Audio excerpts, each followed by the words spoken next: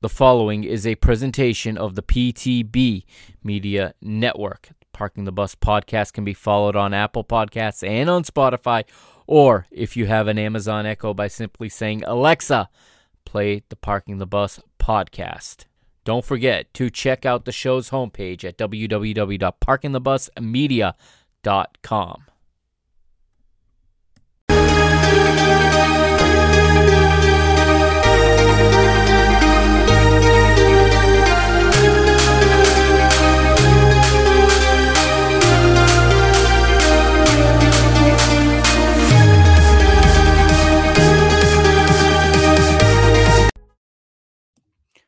What's up, PTB Nation? Welcome to episode 57 of Parking the Bus here on the PTB Media Network. Special hello to everybody listening both on the live stream, whether you're watching on YouTube, on Periscope, on Facebook, or you're listening to the podcast feed after the fact. It's Sunday, June the 27th of 2021, and as you can imagine, I'm a little bit down this evening because the defending champions have been eliminated. Of course, you all know by now that is my team. You see the scarf right behind me if you're watching. Portugal lose 1-0 tonight to Belgium in a match that I think, I'm sorry to say, was all too predictable in my opinion. It was exactly what I was worried about. I think that Portugal actually played quite well today. But at the end of the day, you don't advance for playing well. You don't advance for style points. You don't advance for connecting passes. You don't advance for possessing the ball. You don't advance for a positive attacking attitude. You advance based on scoring goals, and that did not happen in the 90 minutes today. Those of you that joined me last night saw myself and Leo go at it a little bit. Different side of me. I usually don't get like that. It's very rare that I get that animated, but he has a way of bringing it out in me. And as you probably could tell, we disagreed on plenty last night. And unfortunately, I was right about the wrong game, and he was right about the wrong game, the way I was looking at it.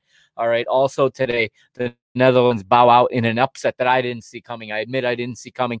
And when you have a podcast and when you have a YouTube stream, and you come on these platforms and you give your opinions to people, you are vulnerable.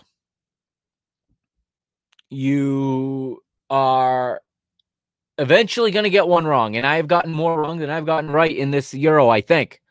Not exactly keeping track, but we will, at the end of the show, check out the standings in the FOTMOB contest, right, that I've got going on. The Pick'em contest. We'll take a look at that before the end of the show tonight. And you'll probably find me in last place because I didn't get any of these groups right. Okay, things did not go according to plan, obviously. Some people saw it better than I did. But today, I had a strong opinion on Portugal's, I don't want to say their performance because the performance was there. But the situation they found themselves in was a result of things that happened in the group stage. And I've got some feedback on Twitter that's going at me saying that I've got it wrong. In fact, why don't I pull it up and read it to you, okay? Because this guy likes to question everything I say on Twitter, which is fine. Like I said, my platforms are always open for discussion. I'm not getting into a Twitter war, tweeting back and forth. I'll just simply respond to it here on this platform because this is where I speak my mind.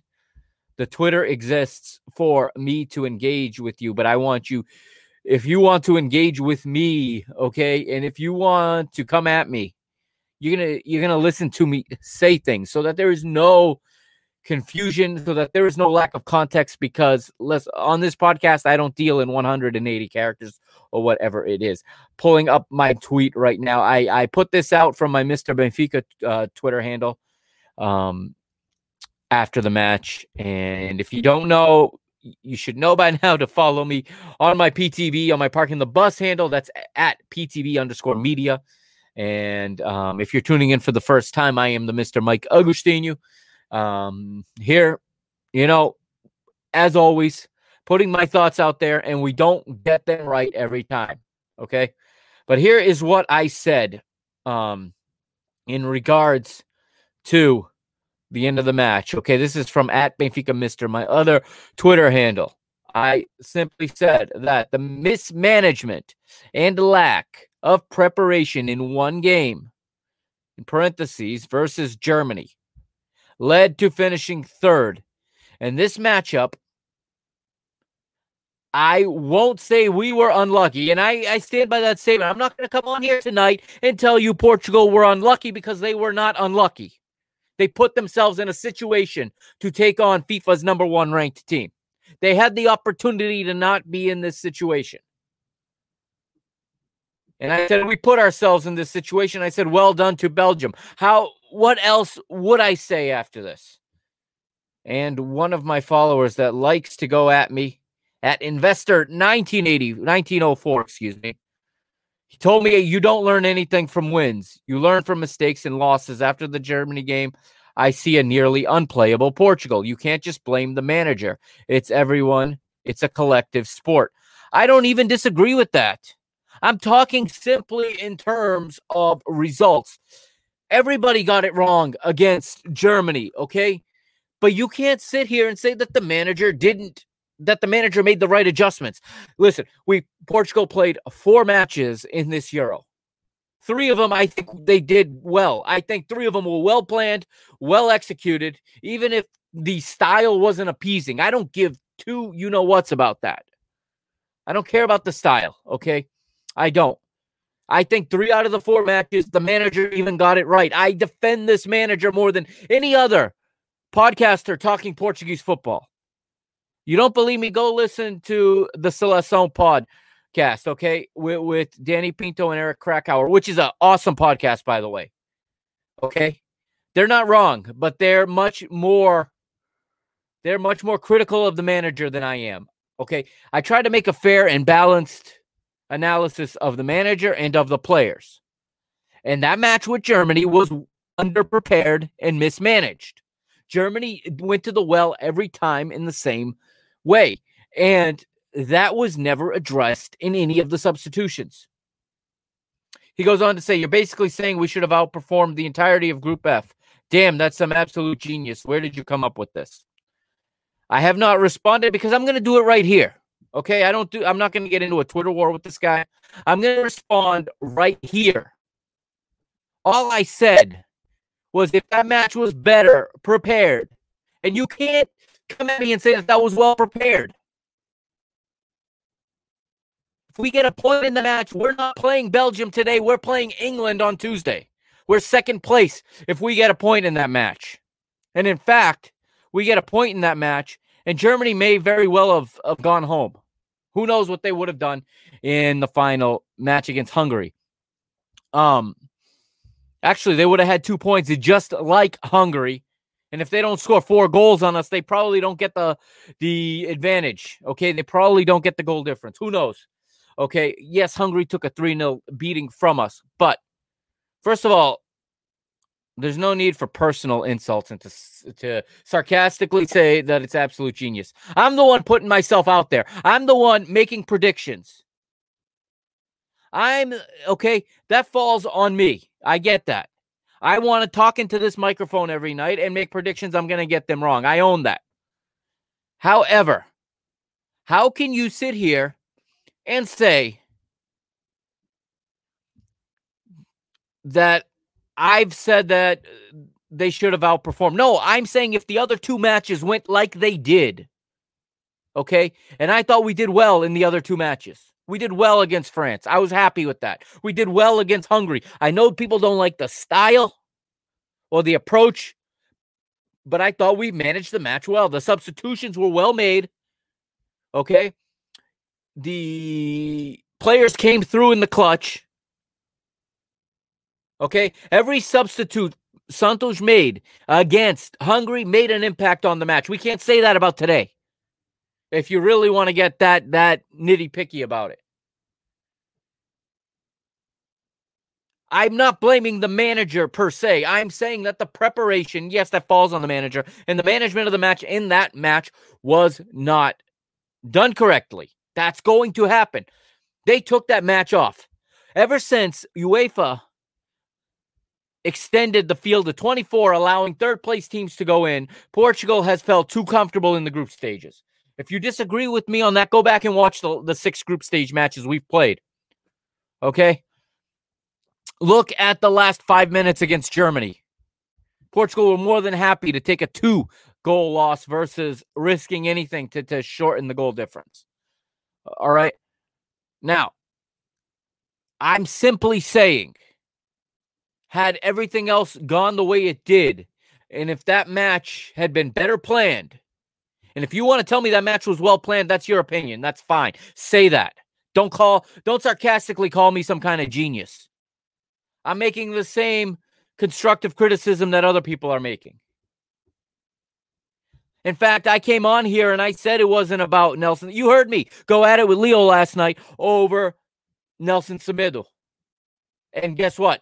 How did Diogo Dalot do today? Was anybody happy with that? Did he do anything?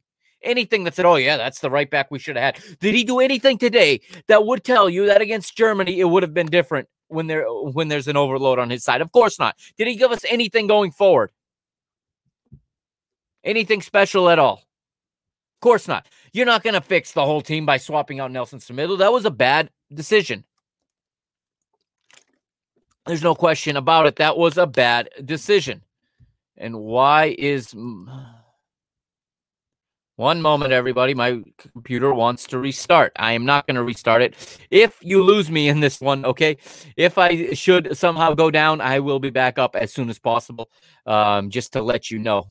I am not going to restart. I hope it does not do it on its own. So now that I've addressed that tweet, okay?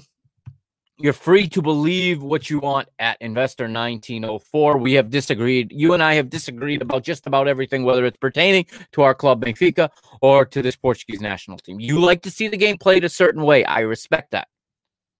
You like to defend the managers. I feel like I defend the managers, but not to the level that this gentleman does, and that's fine. No, it's not all on the manager. No, it's not. I understand that. All I simply said was we found ourselves in third place, which did us in today. So I'm not going to say we were unlucky today because we lost in a game where we were the better team, sure. But at the end of the day, again, I don't buy into this whole, and I got kind of triggered by Leo last night talking about a certain team dominating. If you don't score goals, you don't dominate. Dave here says this was 100% on the attackers' lack of quality and attempts when they had them. Absolutely. Today, yes. And actually throughout the tournament, we missed a lot of opportunities. Okay, Diogo Jota comes to mind. He did not have a good tournament. Also, listen. Yes, Diogo Jota did things off the ball that I liked. In front of goal, nobody really, really delivered. We get 2 goals from open play in this tournament, okay? That one was... We got 3 goals from open play, excuse me. We got the Rafael Guerreiro deflection. That's fine. We earned it. Okay, you made the passes. You put the player in position to make the shot. And yes, it deflected, but that's because you took the shot, okay? We got the Cristiano Ronaldo dribbling Gulacsi against Hungary as well on a good combination play. And we got the Cristiano Ronaldo tap-in. Those were the only goals we scored from open play. I understand that. Okay. Nelson says we would have liked to seen more of Andres Silva earlier in the matches. That's a tough situation. And yes, I think we could have seen more from him. Certainly, he's a guy that can put the ball in the back of the goal. Andres Silva is a very talented, true striker, okay? Fortunately, he has a guy named Cristiano Ronaldo in front of him, and I'm not going to start blaming Cristiano Ronaldo like some so-called fans want to do, okay? The guy delivered. He's 36 years old. He delivered. He stepped up and took penalty kicks that others might have missed. So, yes, I think we could have seen him earlier. I think with the way Jota was playing, you could have moved Cristiano out to the left sooner and brought Andres Silva into play at the striker role. I think you're going to see more Andres Silva in this next cycle, working towards World Cup 2022. But again, in the lead up to this tournament, Diogo Jota was fantastic. He was our best player in the Nations League. Okay. He was delivering in the World Cup qualifying. We had no way to guess that Diogo Jota was going to, and he still had a tap in goal, but he was still at the right place at the right time. I give players credit for that. Some people don't. Some people call it just a tap in. But in order to have the tap in, you need to make the right run at the right time and be there. Yes, that's a substitution we could have made sooner. I agree. Also, I don't understand Danilo and Sergio Oliveira coming into this match. Renato Sanchez is a engine. If he was gassed, that's one thing, but Sergio he doesn't bring anything that is going to make us more dangerous. He's just a good midfielder that can pass the ball well, but did he really bring anything that brought us closer to getting an equalizer? I don't know. Some of the substitutions today were not as well done as in the Hungary match and the France match, per se. I thought João Palhinha was pretty good, but he was not as good going forward. I thought defensively he was good. He was strong. Every time he got within any sort of range, he looked to put it at goal, but he put it out of the stadium every time. Maybe that's nerves. I don't know. Why don't we go right into the Portugal match? We're going to start with that today. I'm going to take Twitter down. Actually, I'm going to take Twitter down in just a moment as we look at this, right?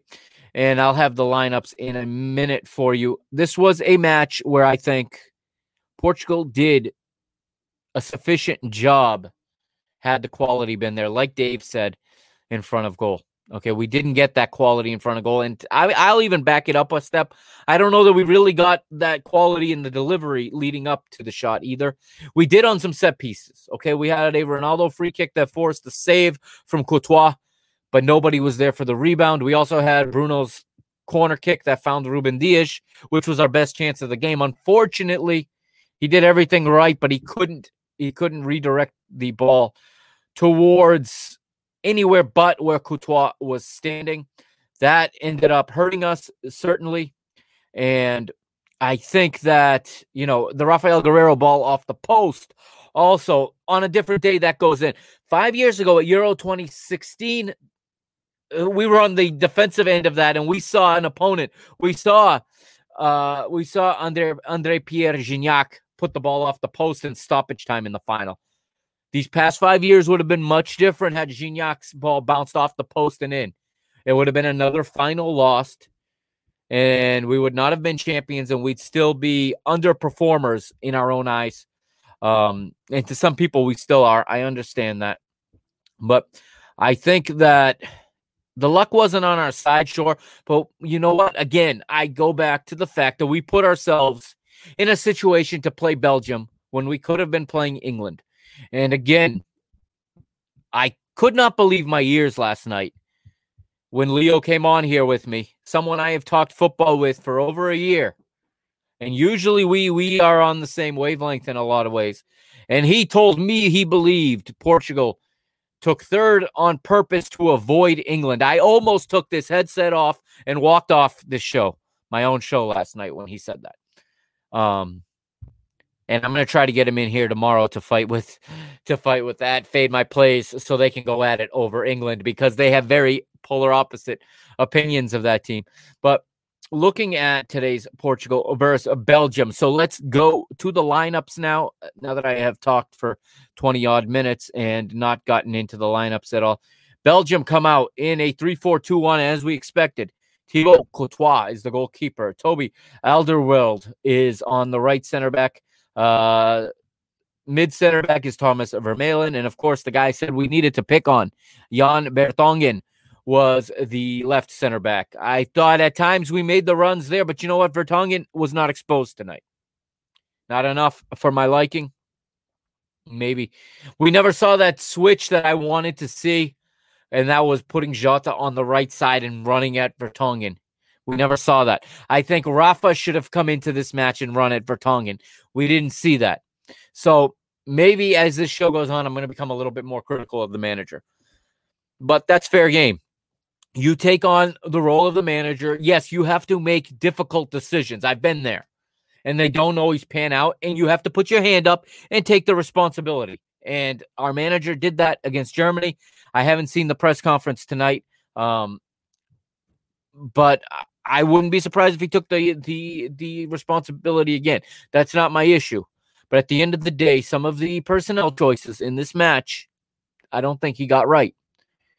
The four in midfield, Thomas Meunier wide on the right, Yuri Tielemans and Axel Witsel are the center midfield pair, with Thorgan Hazard on wide on the left, and he had himself a fairly good match. I think he outplayed his brother, first of all. And Dave has a question. They control too much of the midfield for Rafa to be effective. Rafa on a counter is a pass. Perhaps you could be right, Dave. You could be right. I'm just speaking in terms of trying to attack Vertonghen's lack of pace, and I thought we could do a better job of that tonight, and I didn't see it. Maybe, you know what it is? You can only make so many substitutions. You make a good point. And yes, Rafa is much better when we're pinned in, and we were playing on the front foot tonight, which makes him a little less accessible. He needs the space to run. So perhaps Rafa was not the answer, but even like a João Felix or, Pot. What happened to Pot? I don't know that he even dressed. Another problem. If Pot was not going to play, and I'm talking about Pedro Gonçalves for those of you that don't know, if he was not going to play, why was he not at the U21s helping them win? They could have used him. If Nuno Mendes was not going to play, and I'm not saying he should have played, I think Rafael Guerreiro, had himself another reasonably good match. I think he's fine, okay? And I'm not convinced yet that an 18-year-old kid at left back was going to make that big of a difference in a positive sense. But if those two guys were not going to be used, why not bring more experienced players?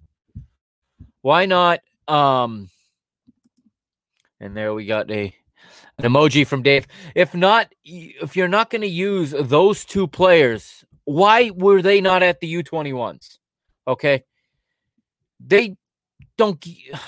I understand sometimes managers like to bring young players to give them the experience, but you usually don't have a youth tournament going on at this, in the same month as a senior tournament. And they would have been very useful at the U21s and would have learned more, I think, than sitting in the stands.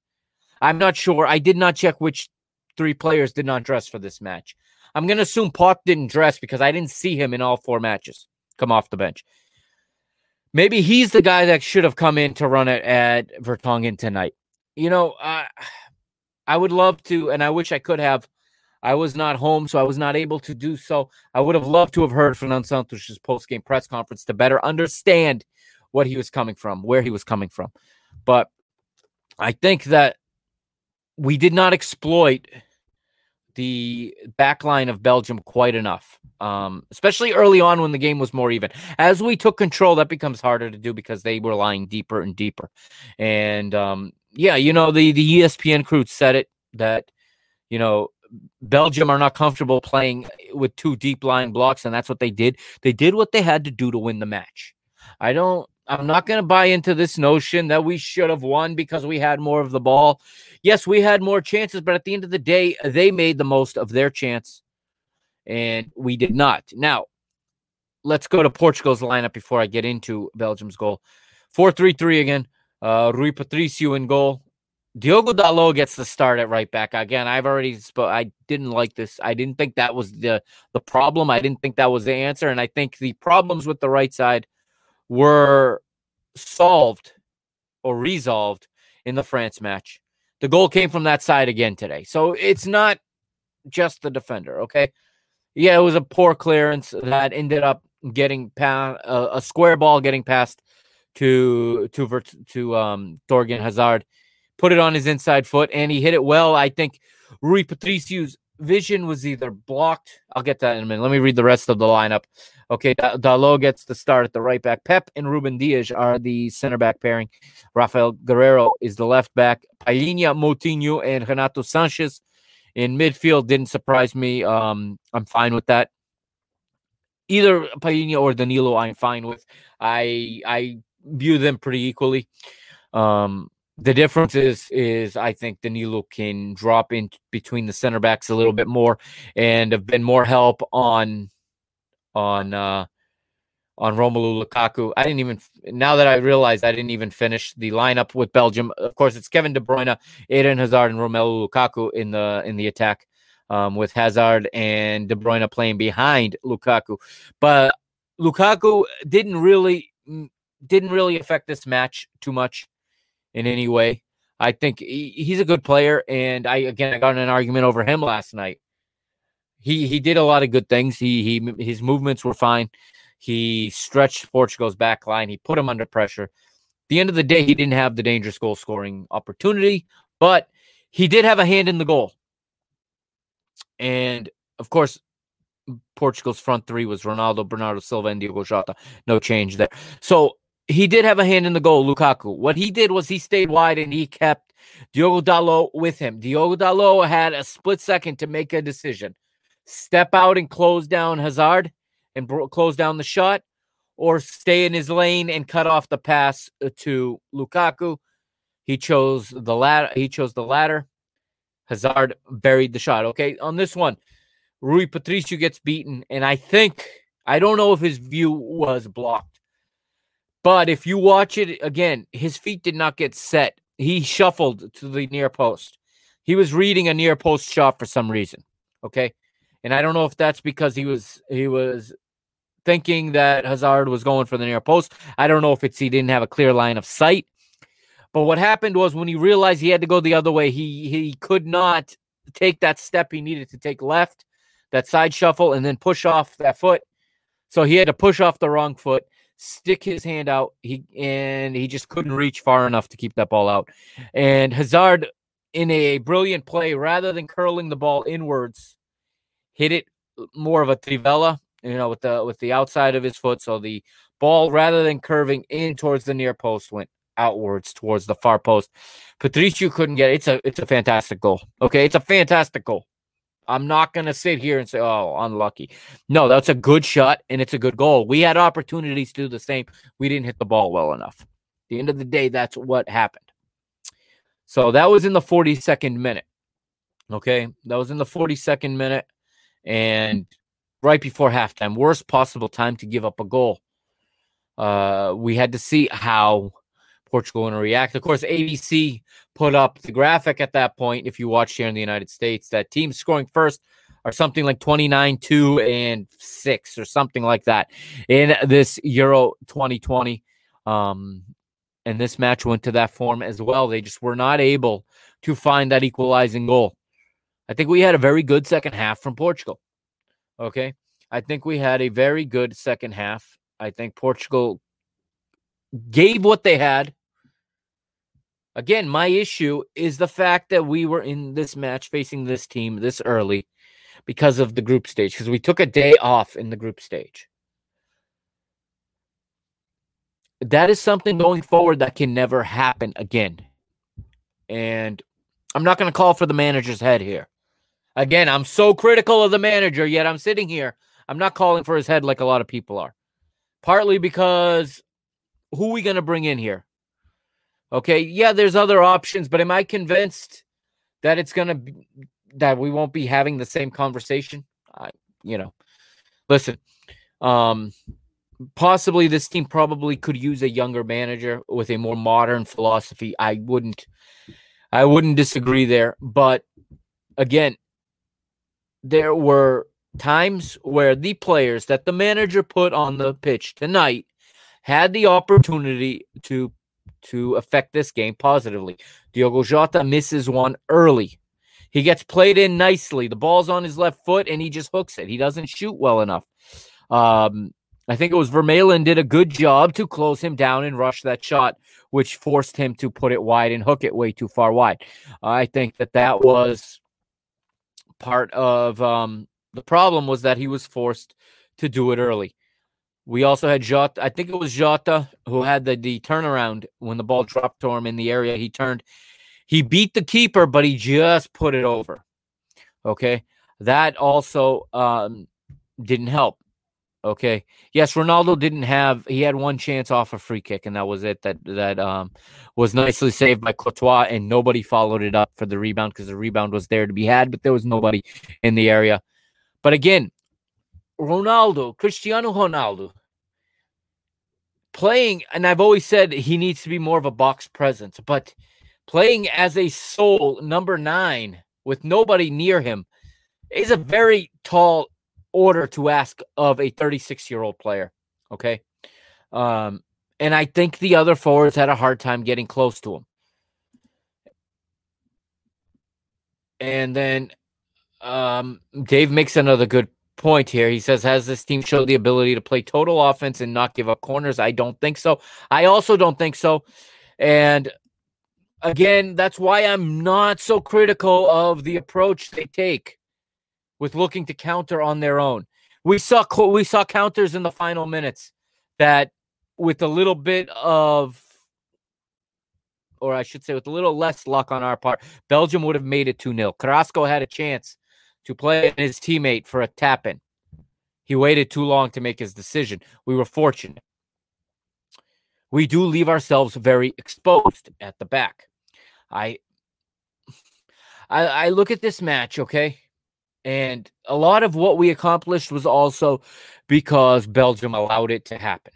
Roberto Martinez changed the game plan in this one. I think he also was fearful of being left exposed. And what I think is a good, if this was in fact his intention, what was a good coaching move by him, by Roberto Martinez, the Belgian manager, is not wanting to leave himself exposed to our counterattack, which we've shown even when we don't play well is dangerous. Okay. He decided he was going to let us have the ball and let us build up play a little bit, especially once they got the lead. Once they got the lead, they sunk in and invited us forward. He challenged us, and I probably would have done the same thing in his shoes because Portugal have not shown, as Dave just said, the ability to come forward and to attack and not leave themselves exposed to a counter. And that's why I think Belgium invited it forward, knowing they would get their opportunities. Now, I was a little bit surprised we didn't see Carrasco in the starting lineup. I thought we would see him. Again, I was surprised, and maybe it's because they were winning. We didn't see Jeremy Doku because his pace is just phenomenal. And I think it would have really, really been a lot for us to handle in the case of defending a counterattack. We didn't see either of those guys. We saw Eden Hazard play until he was injured and came off. And I think that played into our hands a little bit because I don't think Hazard hurt us at all today. Eden Hazard, of course. Younger Hazard did, obviously. He had the goal. And I don't think Lukaku got the support he needed up front. He had a few times where he was posting up. Like I said, if we dropped deep, he was going to post and look for the turn, or he was going to dish it backwards to De Bruyne.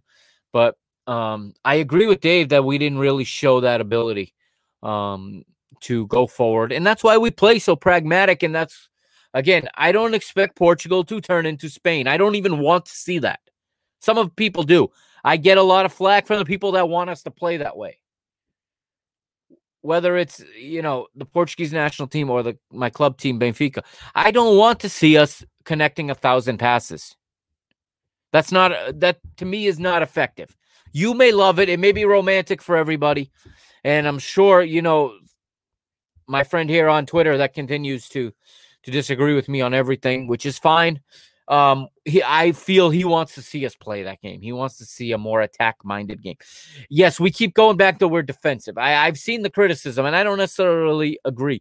I think we need to – you can play defensive while raising your lines a little higher, okay, so that you don't invite teams in so deep. Again, you take the Germany match out, and I don't think it was a half bad job of planning this tournament. It didn't always work out, but I could see what the philosophy was. Against Germany, it was from the first minute. Even going ahead, it was never, in our hand. We were never on the front foot in terms of control. You can defend and control. France does that. Okay, France sits in but controls the game by doing that. We do not. We sit in and try to withstand the attack. And when you face the level of teams we faced in these 4 matches, okay, because you know what, I rate Hungary much higher than I did when we started this tournament. Also, as they gave every team a hard time in this competition that they played. I think that looking back, yeah, we didn't get the results we wanted. Okay. 4 years ago, we got the results and not the performance.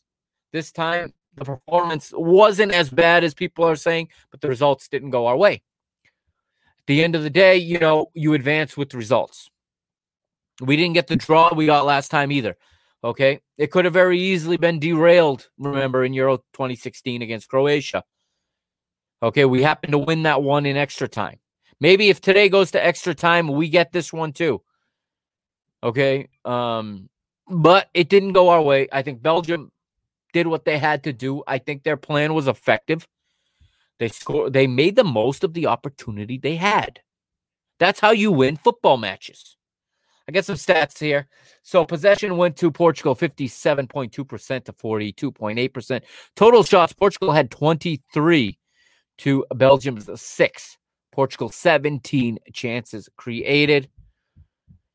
531 accurate passes for an 89% efficiency rate compared to Belgium's 375. Belgium played more the way we like to play, and we played more the way Belgium likes to play. It's an interesting matchup tonight. Belgium created more committed more fouls. Again, you look at this, and I look at duels won. Portugal won that battle. Okay, they won 57 to 52 in duels won. I value that stat a lot. Tells me which team is likely working harder. Okay, both teams attempted 21 dribbles. Both teams succeeded on 14. So both teams are getting 2/3 of their dribbles succeeded. That's a real high rate. Portugal attempted 17 tackles, succeeded on 12. Belgium, 17 tackles, also attempted, succeeded on 7. Both teams won 14 aerial duels. Okay. It came down to efficiency. It came down to the ability to put the ball in the back of the goal. We didn't get it today. We didn't get help from the penalty spot. Okay. We also didn't, and we didn't create a penalty opportunity either because we very rarely went into the box with the ball. Many times we forced crosses into a forward who was outnumbered. Every time we whip in a cross, it is one Portugal player, whatever color you want to call our kits, teal, to 4 red jerseys. Okay. We had one opportunity. João Felix got on the end of one, but he couldn't direct the header towards goal. He couldn't get it down. Again, on the corner, Ruben Dias gets a nice contact on it, but he puts it right at Thibaut Courtois. Again, we talked about Jota's 2 opportunities, and you talk about Rafael Guerreiro's opportunity. So, all in all, we had the opportunities to get it done. It didn't happen. That's football sometimes. Now, I think our future going forward is still bright. I think we've got Ronaldo for at least another cycle. Some people are writing him off. Whoever the manager is going forward, whether it's Fernando Santos, whether it's somebody else, I don't even know I hope it's not Rui Jorge. I'll be honest, I don't want that. This is a pressure-packed position. And here's another one from Dave. I like this. This is a good point from Dave here. He called for Paulinho. Those of you who don't know, Paulinho is a player in the Portuguese league, a striker, who on this podcast months ago in World Cup qualifiers, I called for him to be included as well. And even in the UEFA Nations League, I called for him to be included before he finally was. Yes, he's 100% right. We don't have that aerial presence. If it's not Ronaldo, and Ronaldo against 4 is difficult even for him. You get 2 in there, or at the end there. If we're gonna be whipping in crosses, you gotta have, a Paulinho would have been great. Paulinho, André Silva, and Cristiano Ronaldo in the area to get on the end of crosses. Now we still have to deliver good crosses, which sometimes we do, sometimes we don't. But this is a real good point from Dave here. he says that he should have been called. I agree. Again, why was Pot there? He wasn't going to be used. There is a guy that should have been in the 26 that you could have easily put in when we're struggling and not getting, like we are talking here, guys that can get on the end of a ball in the air. Yeah, absolutely. Well said, Dave. That is a guy that could have been in this team. No question about it. And it's not me. Just because Pot had the Golden Boot in the Portuguese League, okay? And we have to stop doing this, in my opinion. And not just us. Every national team has to stop doing this. Picking teams based on individual performances without considering a team dynamic, without considering the roles that a team needs. Okay? England is guilty of this as well. This is why I'm so harsh on them. Because instead of putting in players with the attributes they need, they make like an all-star team and play players that had good seasons. When you get to a final tournament, it's different than when you have your international match days in the middle of the season. At that time, you have to go on form because you have 2 days to prepare, and then you play a match. They had a camp, okay? They had a camp. They had training. Okay, this team could have been better constructed. If you disagree with that, I mean, again, you're free to disagree, but how can you say that if we're coming into this, not only did we lack an aerial threat or an additional aerial threat in the box offensively, we lacked a legitimate substitute right back for João Cancelo. I still will sit here and say that Diogo Dalot was not the right choice. I'm not going to blame him for the defeat. But how about a guy in this, and I think Dave may like this, how about a guy like Ricardo Esgaio in this team who can play more than one position in case these injuries happen? If you're still watching, Dave, let me know what you think about Ricardo Esgaio. I know he's never been in the national team, but you come to a final tournament, that game against Germany, that's the guy you could have subbed on to play in front of Nelson Semedo as a right-sided midfielder to help defensively. That could have stopped the bleeding. That, I think the lack of, I think the lack of versatile players came through and showed in this matchup.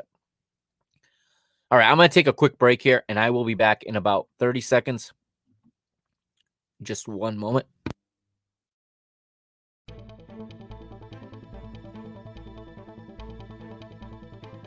You're listening to the Parking the Bus podcast's continuing coverage of Euro 2020 here on the PTB Media Network.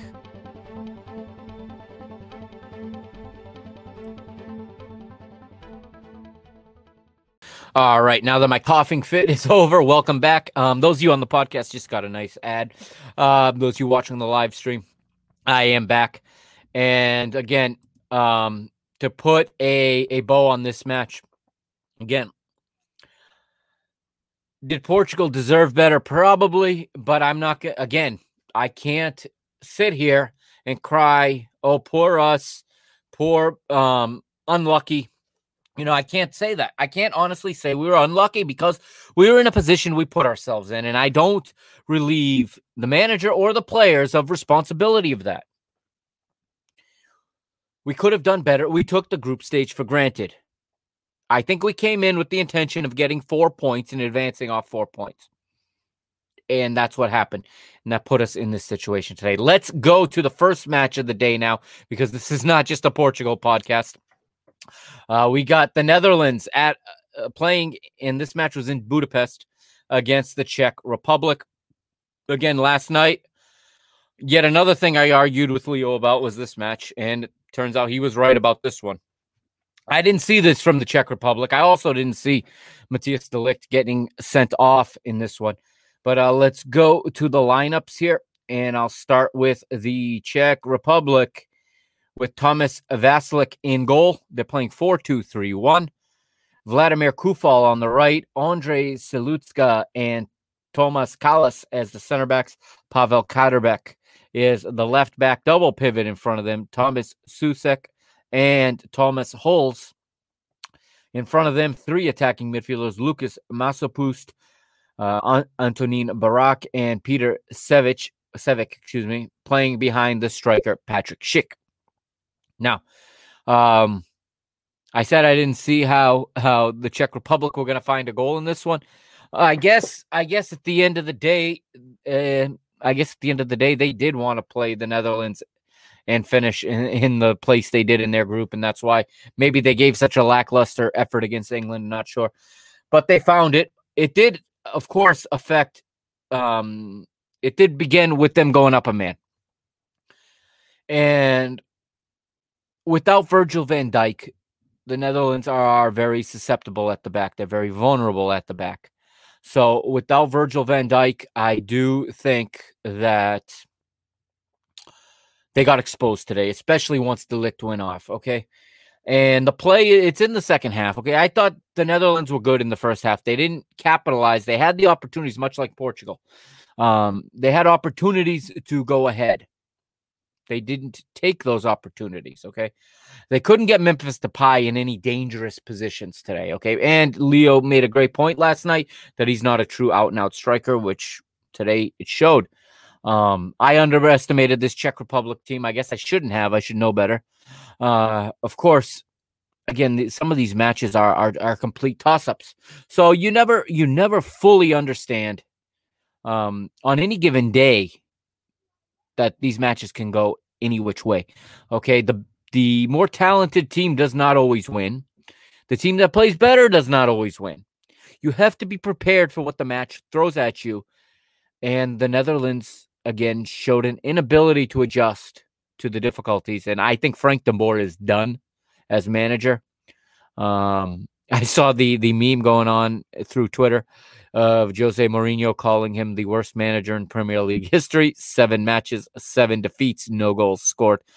That's quite harsh. But again, I didn't think he was very good as Atlanta United manager either. When he was here in Major League Soccer, yet for whatever reason, the Dutch FA decided he was the man to replace Ronald Koeman. And this team came out and played a style and a system that was unpopular to their supporters. And it ended up getting him here as their best defender is sent off. First of all, it's called he's defending, the ball's going in. He falls, it hits his hand. Originally a yellow card. However, the referee gets told to go take a look at it by the VAR. Now, what's happening to me, the questions I'm starting to get about VAR, as you see, it seems like whoever the referee is has a different protocol for the VAR. How many times do they not even go look at it? Now, this one was going to be on a total judgment call, I suppose, so that's why he went to look at it. But then again, if you have to look at it as a judgment call, how is that a clear and obvious error? I don't disagree with the outcome. I disagree with possibly him not seeing it the first time and changing his mind on something that's a judgment call. I guess I disagree in the language in which VAR is to be used. They use the acronym COGSO, clear and obvious goal scoring opportunity. That's what we call it here, at least in the United States. We use that acronym. Referees use that acronym to describe the exact situation that happened here. And apparently the referee was told, I guess the VAR told him to look at it versus saying it was a clear and obvious goal. Because sometimes the VAR just tells them, they don't go look at it and they make the call based on that. But I suppose since it's a potential red card offense of potential sending off, he went to take a look at it. He comes back. And of course, once the referee makes the box, you know that the original call is being overturned because otherwise he just waves play. And he waves off the yellow card, shows De Ligt the red card. So he judged based on the replay this was a clear and obvious goal scoring opportunity. I don't disagree with that. I'm just curious as to why he didn't think that the first time around.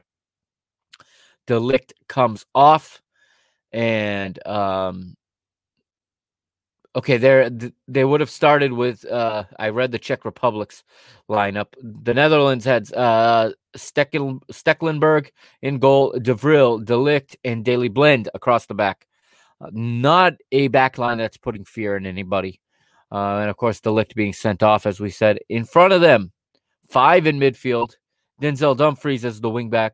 Patrick Van Aanholt as the other wingback. Then in the center, a trio of Gini Wijnaldum, Frankie de Jong, and Martin de Roon, with the attackers Daniel Malin and Memphis Depay. So looking at this now, we get the sending off in the 52nd minute. In the 56th, Quincy Promes comes on. Daniel Malin comes off. Naturally, when you're only playing with 3 at the back, it has to be an attacker to come out to at least put 3 at the back. And in the 68th, Thomas Hollis gets the goal from Thomas Callis. Very nice goal. Well drawn up play.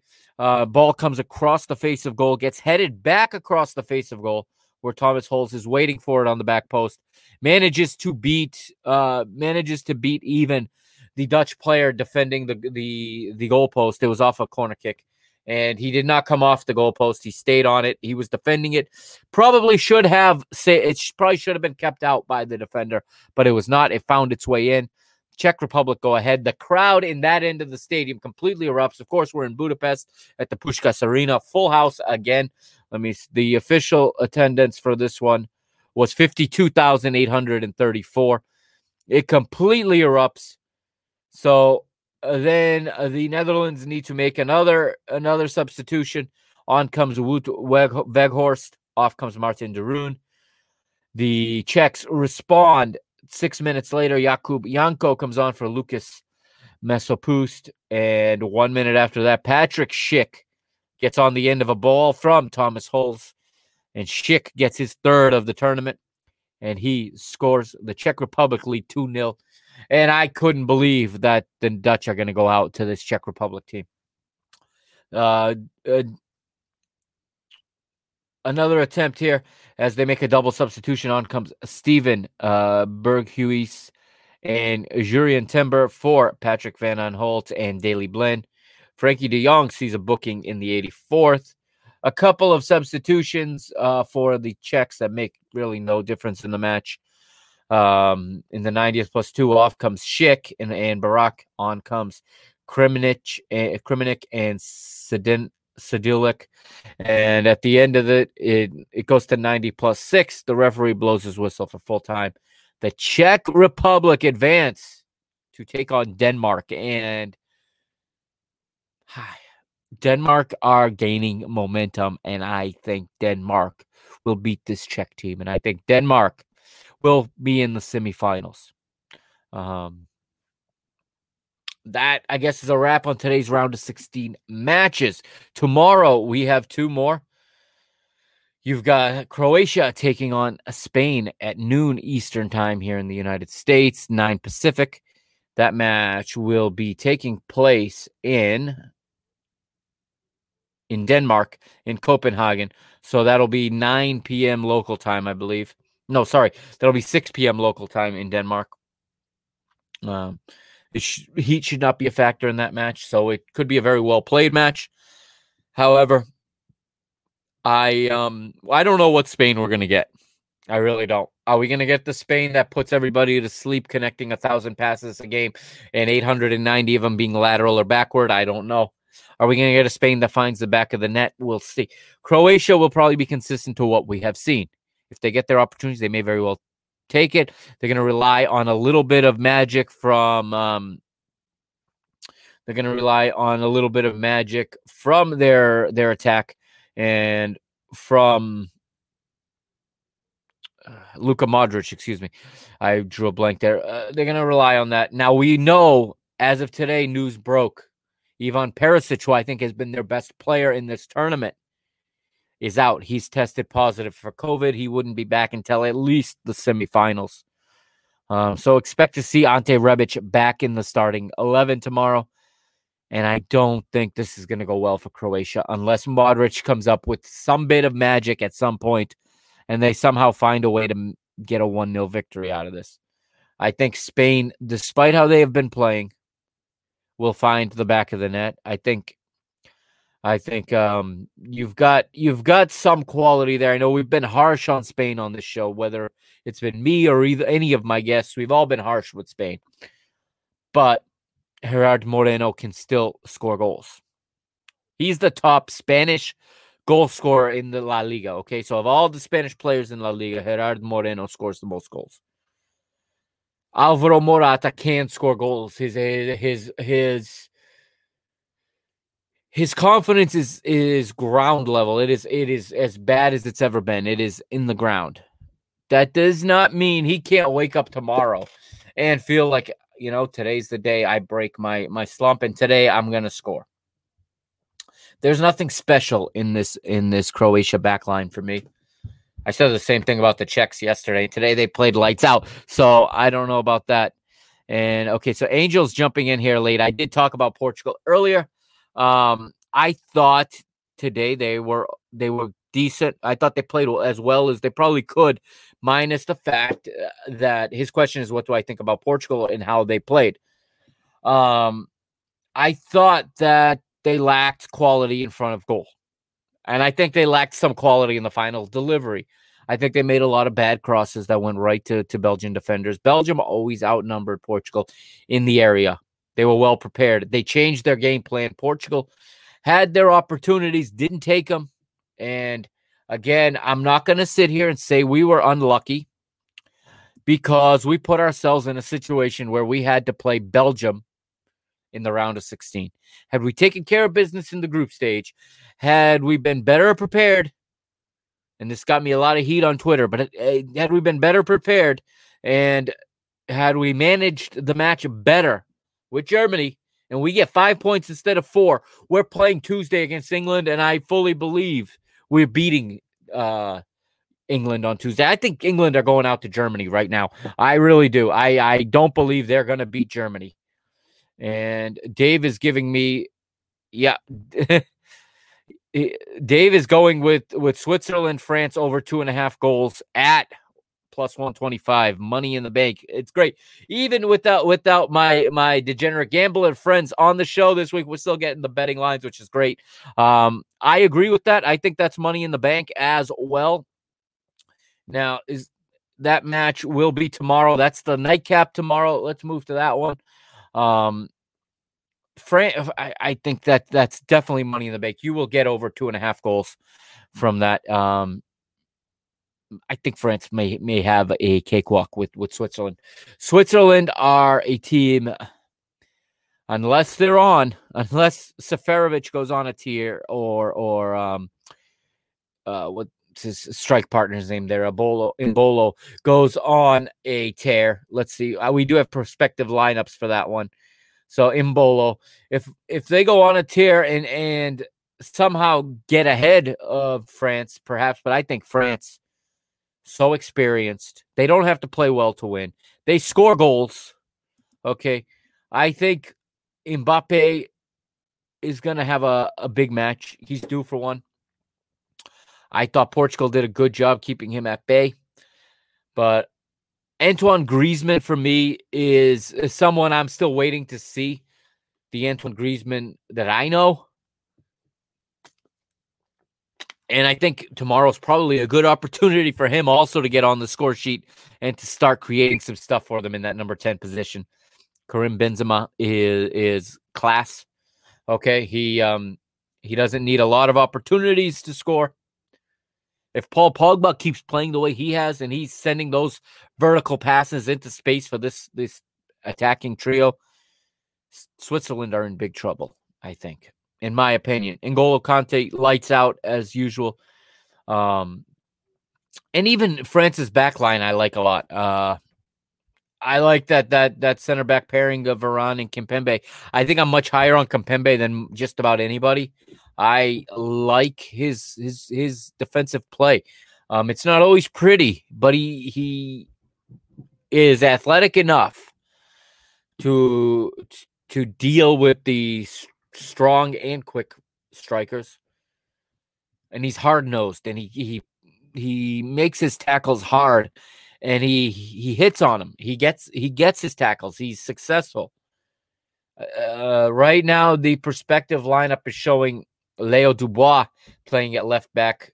We'll see. We'll see what Deschamps goes with. Deschamps is a manager that I think has also sort of overdoes the management. He overthinks things. I think he should just keep his best players on the field because they're that good. Even when they're not playing well again, they are effective.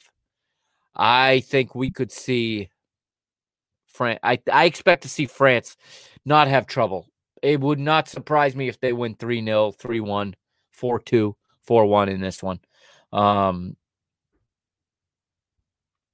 I could see them really, really doing damage to the Swiss team. The Swiss team relies very heavily on playing through Shaqiri, okay? But Shaqiri tomorrow is going to be met in midfield by N'Golo Kante, who is going to get help from Paul Pogba. Paul Pogba has been a beast in this tournament. Paul Pogba for France is not Paul Pogba for Manchester United. Or maybe he's Paul Pogba for Manchester United 5 times a season versus day in and day out like he is for France.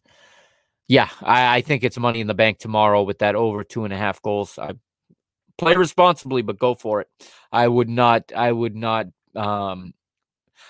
recommend that and second that recommendation.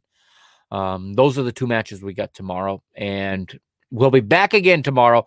And I'm planning to have both Leo and Fade My Plays on here tomorrow. So at DGens United and at Fade My Play will be here tomorrow. I'm hoping to have them go against each other. I have one more question here, so I will get to it here. It's Angel once again, and he says, do I think Portugal should start another player to have more chances to score? I think they should have made a change earlier. We talked about it. I think André Silva could have come on earlier. I think we could have seen Potts come in. I worked through that, and I don't even know that he was dressed. And we also talked about a couple players that weren't in the team that would have been useful, most notably Paulinho of Sporting Lisbon, a aerial threat. If we were going to whip in crosses like that, we needed more guys in the area that are good in the air. And we got on the end of some, and we didn't. Joel Felix got his head on one, but couldn't get directed down enough. Ruben Dias got his head on one, and he got good contact on it too, but it went right at Thibaut Courtois. I think on another day, if the same matches played and the same situations happen, Portugal get a goal in this match. I think one of those finds its way in, whether it's the Rafael Guerreiro ball off the post, whether it's Jota's chance in the first 10 minutes when he was rushed just enough by Vermaelen, I want to say it was, when he was rushed just enough to hook that shot too far wide. It was on his less preferred left foot, and it was rushed, thus coming off the wrong part of his foot and getting hooked too far to the far post. But I think the starting lineup I thought was fine. I expected it, so it's hard for me to sit here and say that they should have done this or should have done that, because I always look at it knowing the manager. I kind of can guess where he's going, and I didn't expect to see a different starting 11. The only surprise for me, and I guess it's not even that much of a surprise because everyone was calling for it except for I, was Diogo Dalot getting the start at right back. I don't think that changed anything at all. I don't blame him for the loss, but it didn't bring anything to the team either. He gave us absolutely nothing going forward except more crosses that went directly to Belgian defenders. He had one play that was pretty good. He made a tackle down deep, got up quickly, and then delivered a ball. I think Portugal, what they needed to do, and they didn't do, was beat that defender, gain the inline. And I've talked about this on this show since the second night, I think. We talked about it. You got to get those defensive lines turned around facing their own goal. We saw more own goals in this tournament than we've seen in many. And I think the key to that is getting those defenders turned around by getting in, gaining the end line, the goal line, coming across it, forcing them to face their own goal, and then driving the ball low along the ground, which could, it gets redirected by anybody and it's going towards the goal. They didn't do that today. They opted to cross early. They allowed Belgium's backline to hold their position and to keep the ball in front of them. It's always easier to win a header on a cross if you're stepping forward versus backpedaling. Okay. They didn't get anything in behind today. Everything stayed in front of Belgium's back line. And at the end of the day, that's why the ball didn't go in. Okay. That's why there were no easy tap-ins today. There was nobody on the end of crosses in dangerous positions other than the couple that I mentioned. So I don't think it was so much more the players that started. I think it was more the approach today. I think when 3 or 4 of those crosses don't work, one of the wide players needs to gain that in line and take that defender on. Again, I don't think they attacked Vertonghen enough. Vertonghen is a guy at my club. I watched all 34 matches he played in the league, or all 30 plus matches in all competitions that he played this year. He was exposed by just about everybody at some point. Portugal did not do enough to get into his space and run at him. Part of that was he was protected by the positioning because they sat in deeper. They had a low-lying, deep positioning, keeping the game in front of them. I think Roberto Martinez made that adjustment intelligently. I'm giving him credit for this one, that he changed the approach, especially when they went up and they realized they didn't have to go forward anymore. They didn't want to leave themselves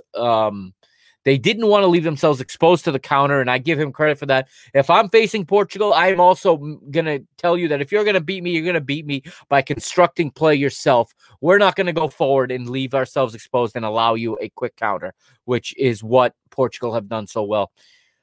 So that's where I see on that. All right, that's going to wrap this episode 57 on the live stream. Those of you that are listening to the podcast, you've got bonus content coming up. That's right. The next segment on the podcast only will be my review of the recent Copa America matches. Okay. If you want to hear that, you got to go to your Apple Podcasts in the morning, Spotify, iHeartRadio. Go to ask Alexa to play the Parking the Bus podcast, and you can hear it in the final segment there. So this is going to be it for tonight. Thank you for joining, everybody. Thank you to everyone in the chat that tonight was contributing to the show and was interacting with me. Like I said, tomorrow I'm planning to have some guests here with me. I'm planning actually to play Dana White and put them head-to-head with each other and let them argue about England versus Germany. That is the main event tomorrow night, because I know they have opposite viewpoints, and I do not promise to be a fair referee. You will probably see me jump in on the side of one versus the other because I share one's opinion and not the other's, but it should be fun. So tomorrow, 8 o'clock Eastern time, right back here where you're watching right now, okay? But don't forget, in the morning, go into your podcast player, download the Parking the Bus podcast. You can find it on Apple, Spotify, on TuneIn, on CastBox, on many places. If you don't find it there, just go to www.parkingthebusmedia.com. It'll be there. Okay, it'll be in the top of the podcast feed. It'll be episode 57. It's not the video, so don't watch the video if you're looking for the Copa America segment. It's only in the podcast.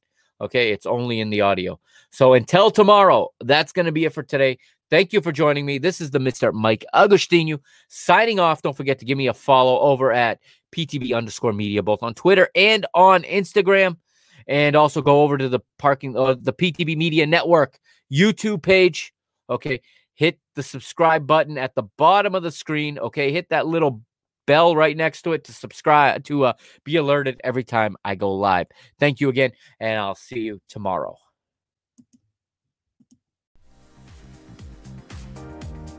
You're listening to the Parking the Bus podcast here on the PTB Media Network, your English language home of Copa Libertadores.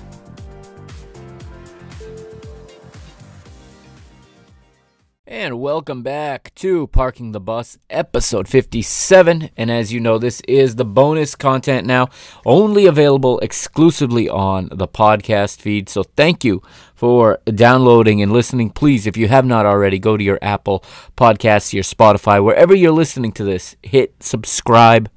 All right, and if your platform offers a place for a rating, please give Parking the Bus a rating, preferably a 5-star rating, but whatever you believe it deserves, okay, as that will help us get this content out to more and more people. Now, before we get into Copa America, there's something I left out in the live stream and in the video portion of the podcast. If you were watching live and you've switched over to the podcast, and you've downloaded and hopefully subscribed. I thank you from the bottom of my heart immensely. You don't know how much that means to me, because the podcast is still the bread and butter of this operation, and going video, I'm going to admit, has cost me podcast downloads. I understand that is kind of how it works, but I am always grateful that people are checking out my content regardless.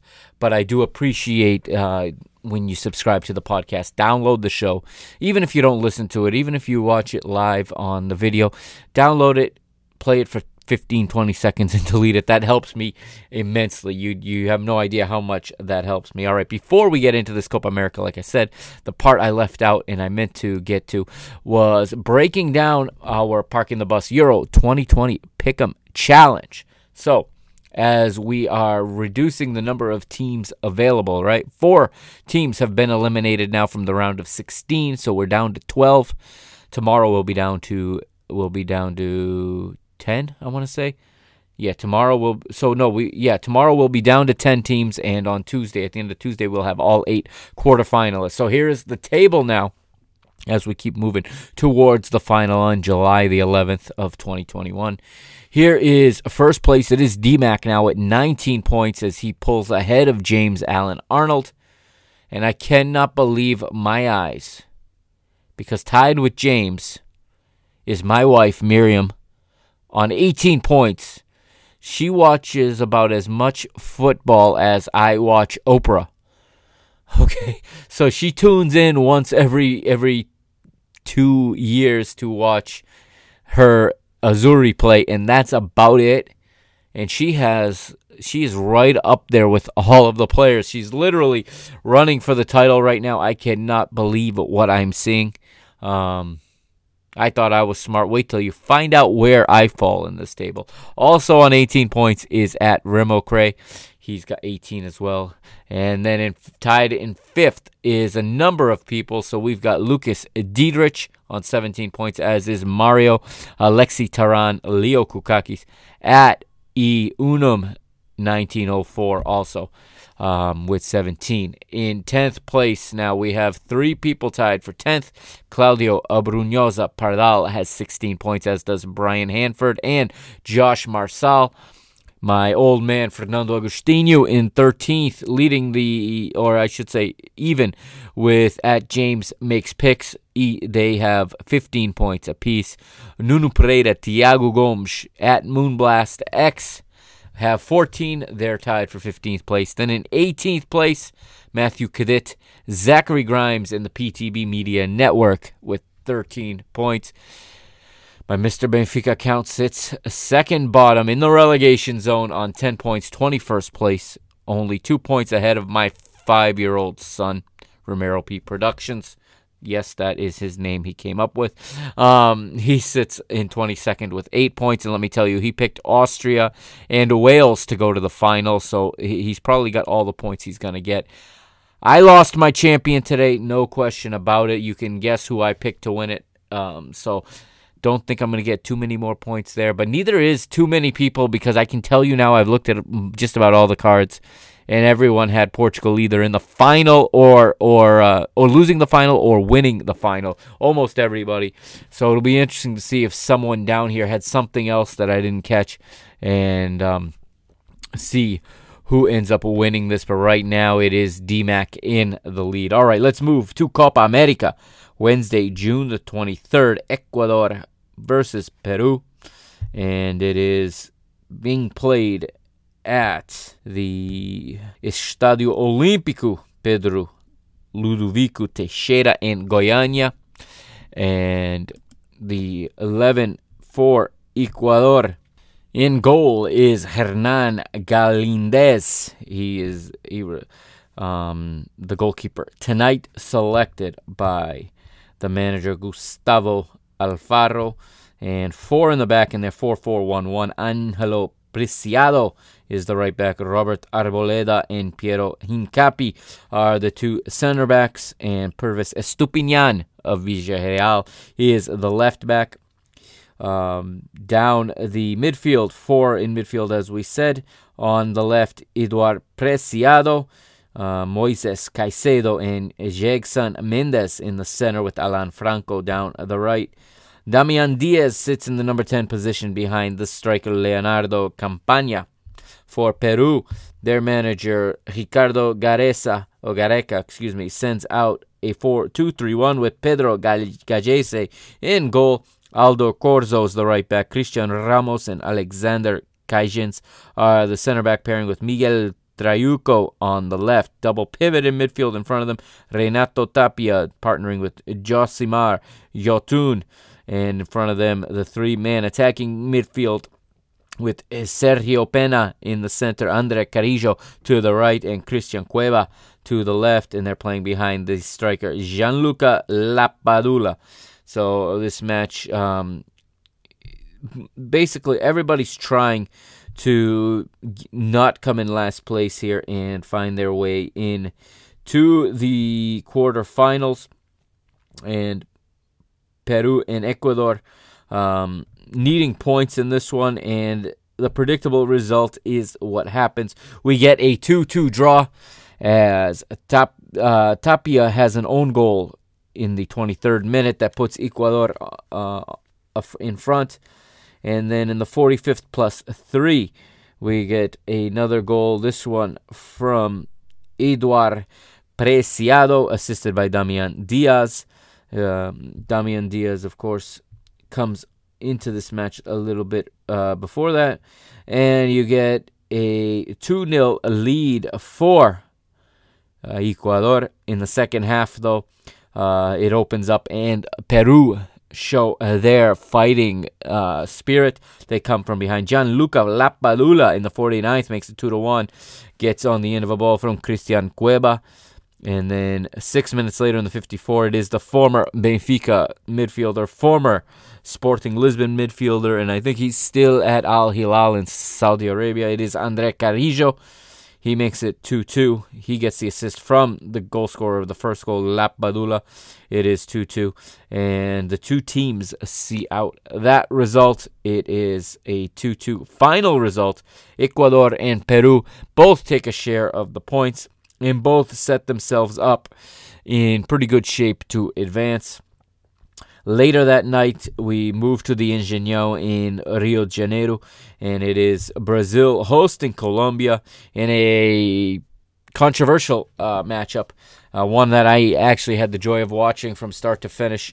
It was Colombia coming out on the front foot, but first let's look at the lineups in this one. Colombia comes out with David Ospina in goal. Of course, Colombia's manager is Reinaldo Rueda. 4-4-2 for Colombia. Daniel Munoz, the right back. Davinson Sanchez and Jerry Mina are the center backs. William Tecillo, the left back. While in midfield, they go with the double pivot of Wilmar Barrios and Mateus Uribe. To the left, Luis Diaz. And to the right, Juan Cuadrado. In attack, it is Rafael Santos Borre, the River Plate striker, teaming up with Atalanta's Duvan Zapata. While Tiche, the Brazilian manager, sends out a 4-4-2. In goal for this one, it's the third keeper who gets a chance. It is Weberton of Palmeiras. He gets a start. A rare start for someone not named Ederson or Alisson. And actually, even Ederson's starts are rare, few and far between. The right back in his 4-4-2 is Danilo of Juventus, of course. Marquinhos and Thiago Silva, the center back pairing. Former teammates at Paris Saint-Germain, of course. And another Juventus element, Alexandro, is the left back. The right-sided midfielder from Flamengo is Everton Ribeiro.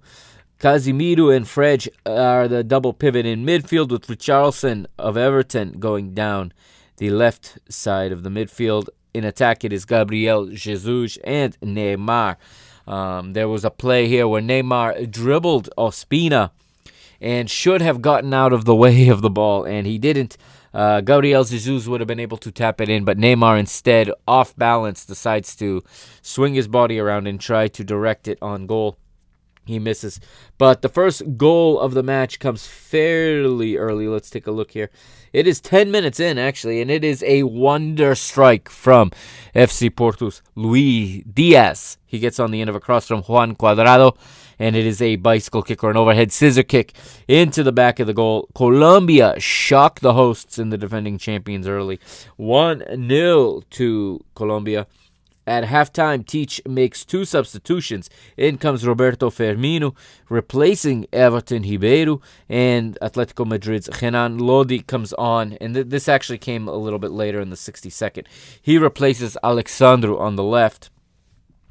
And the match it is a lot of Brazil coming forward, but Colombia staying in, holding their lines, holding their positions, and cutting out the attacks.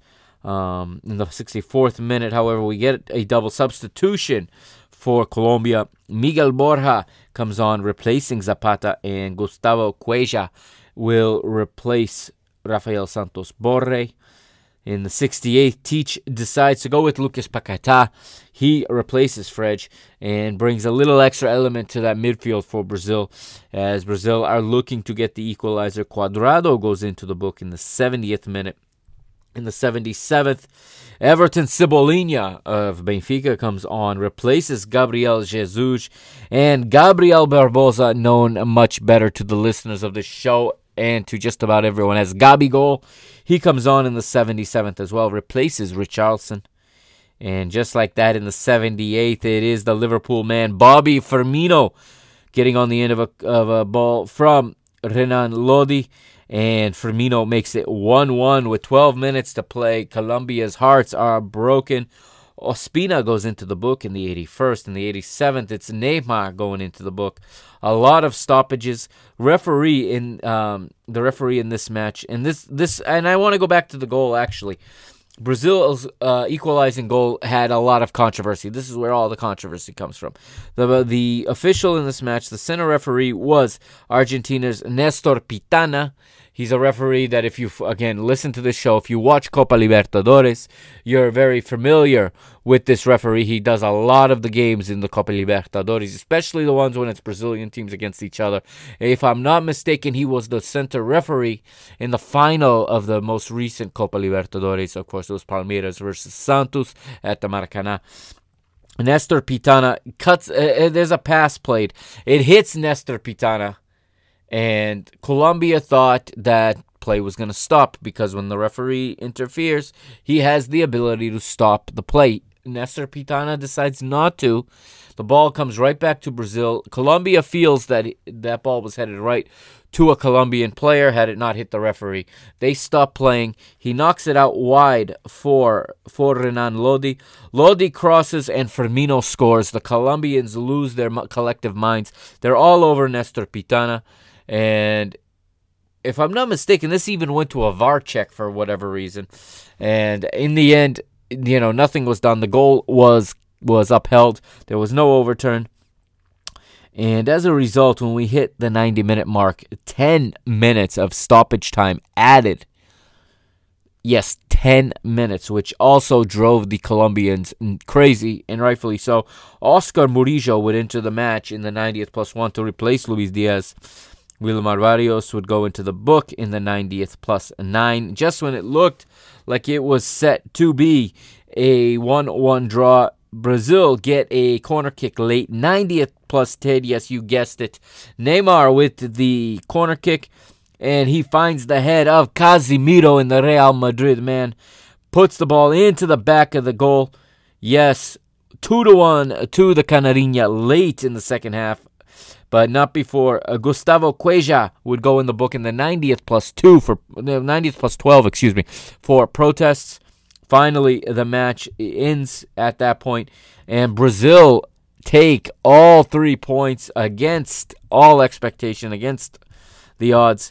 And just like that, Brazil take the lead in the group, or keep the lead in the group. It's their third victory in the group. Colombia, besides themselves, losing all 3 points in a match they were leading with 12 minutes to play. We move to Thursday. Bolivia taking on Uruguay. Uruguay take care of business. They get goals from They get an own goal from Lampe, and then Edison Cavani gets one in the 79th. Uruguay win 2-0. And on the same night, Paraguay taking on Chile, and Paraguay gets goals from Samu, and then a penalty from the former Atlanta United midfielder Miguel Almiron. And Paraguay take 3 more points and put themselves in good position as they now have 6 points from 3 matches, joint top of the group. And then we had 2 matches today, and I can report these scores now. I have not seen these matches, but Brazil held to a 1-1 draw earlier today by Ecuador. Goals coming from Eder Militão in the 37th minute, and then Jerry Mena, in the 53rd minute, as Angel Mena, gets on the end of a ball, assisted by Ener Valencia, as Militão's goal was assisted by Everton Cebolinha. And just like that, Brazil dropped 2 points, and that affects the table. And then there's one more match in that group today, and it was heartbreak for the El Vino Tinto. Venezuela lose 1-0 to Peru. Peru come in and get a goal from Andre Carrillo once again, as he would put in another good performance. 48th minute goal for Peru. That closes out the Grupo Norte. And here is the final table in the Grupo Norte. Everyone has now played 4 matches. Brazil topped the group with 10 points. Peru, second place with 7 points. Colombia are third with 4 points. Ecuador, as a result of that draw to Brazil, end up advancing by 1 point over Venezuela. Giuseppe Pizarro's Venezuela, El Vino Tinto, eliminated, but they can, I think, go home with their heads held high, considering they had to replace 15 players due to positive COVID-19 tests. A full second-choice squad coming into this Copa America, and they fought hard, and they fought to the end, allowing only 6 goals in 4 matches, losing by the smallest of margins each time. And it is the end of the road for Venezuela. Unfortunately, I really wanted to see them do well, but they'll be happy to go home and to refocus, and come September, they will be ready to continue World Cup qualifying, still wide open in South America. So it is Brazil, Peru, Colombia, and Ecuador advancing out of the Grupo Norte. Tomorrow, 2 more matches to close out the group stage. Bolivia taking on Argentina, and Uruguay taking on Paraguay. The 2 matches will both kick off at 8 p.m. Eastern Time here in the United States. Of course, they are available on Fox. I'll double-check this, but I believe here, let me not give you the wrong information. Yes, Argentina-Bolivia will be on Fox Sports 1 and on TUDN and on Unimas here in the United States, while Uruguay-Paraguay will be on FS2 and FS2 HD, as well as on Galavisión and on Univision Now. So plenty of streaming and television options for tomorrow's conclusion to the Zona Sur. And at this time tomorrow, we will know the 8 quarterfinalists. So what I'm going to do as a programming schedule, tomorrow I will finish the Zona Sur at the end of this episode like I did today. I'll give you the quarterfinal matchups, and then on Tuesday night, the bonus coverage will be a review of this weekend's action in the Brasileirão, and there's a lot to talk about. There was some upset results this weekend, as can be expected with so many players away on national team duty. It was a wild weekend in the Brasileirão, and I can't wait to break it down on Tuesday night for you. But that's going to do it for real now on this episode 57. Thank you for listening to Mr. Mike Agustino here at PTB_media on Instagram and on Twitter.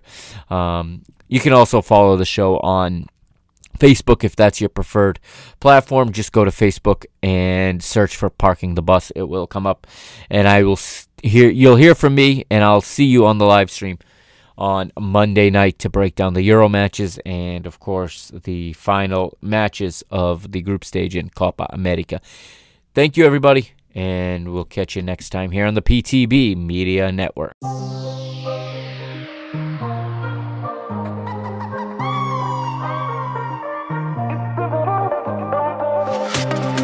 Agora vamos brindar novamente. O sorriso na cara tá sempre presente. O nosso caminho é seguir em frente. Esquece o teu passado e vive o presente. E se for querer eu levo toda a gente. Ao meu lado tenho os mesmos desde sempre. Firme na corrida com a fé na minha vida até o fim. Nós só sabemos viver assim. Olhem para mim. Para tudo passa a palavra, digo que eu tô aqui. Com família e amigos à minha volta para repetir. Uma festa, hey, hey, forever. Hey, uma festa, hey, hey.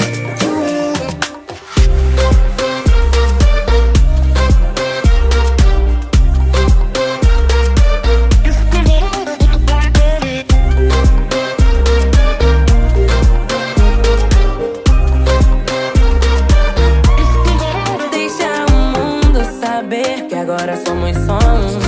Que não existe impossível debaixo desse céu azul. Tá no sangue, na língua, na pele, no coração. Vamos juntos numa só canção. Olhem pra mim. Para tudo espalhe a palavra e diga que eu tô aqui.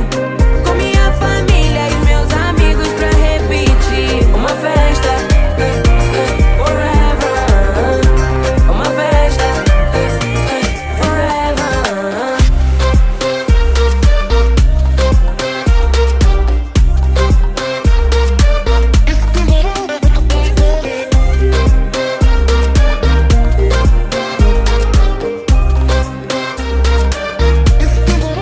Vamos com tudo, sempre no ataque. Passa-me essa bola, marca um golo, só no crack. Tem festa na claque, hoje é só loucura, vencemos o combate. Isso aqui é futebol, fizemos com amor, sem raça, sem cor. Vamos nos unir, bora dar a mão porque a festa é maior. All my life, I always knew I was a champion. Sei que eu nasci para ser campeã. Sei que eu nasci para ser campeã. Por dentro eu já tô pronta para competir. Por fora já entrei querendo ganhar. Ninguém esperava que eu chegasse aqui, mas agora vocês vão ter que superar. Sente a batida do seu coração. Digidom, digidom, digidom, digidom. Minha pátria amada, a minha nação dourada. Olhem pra mim. Para tudo passa a palavra, digo que eu tô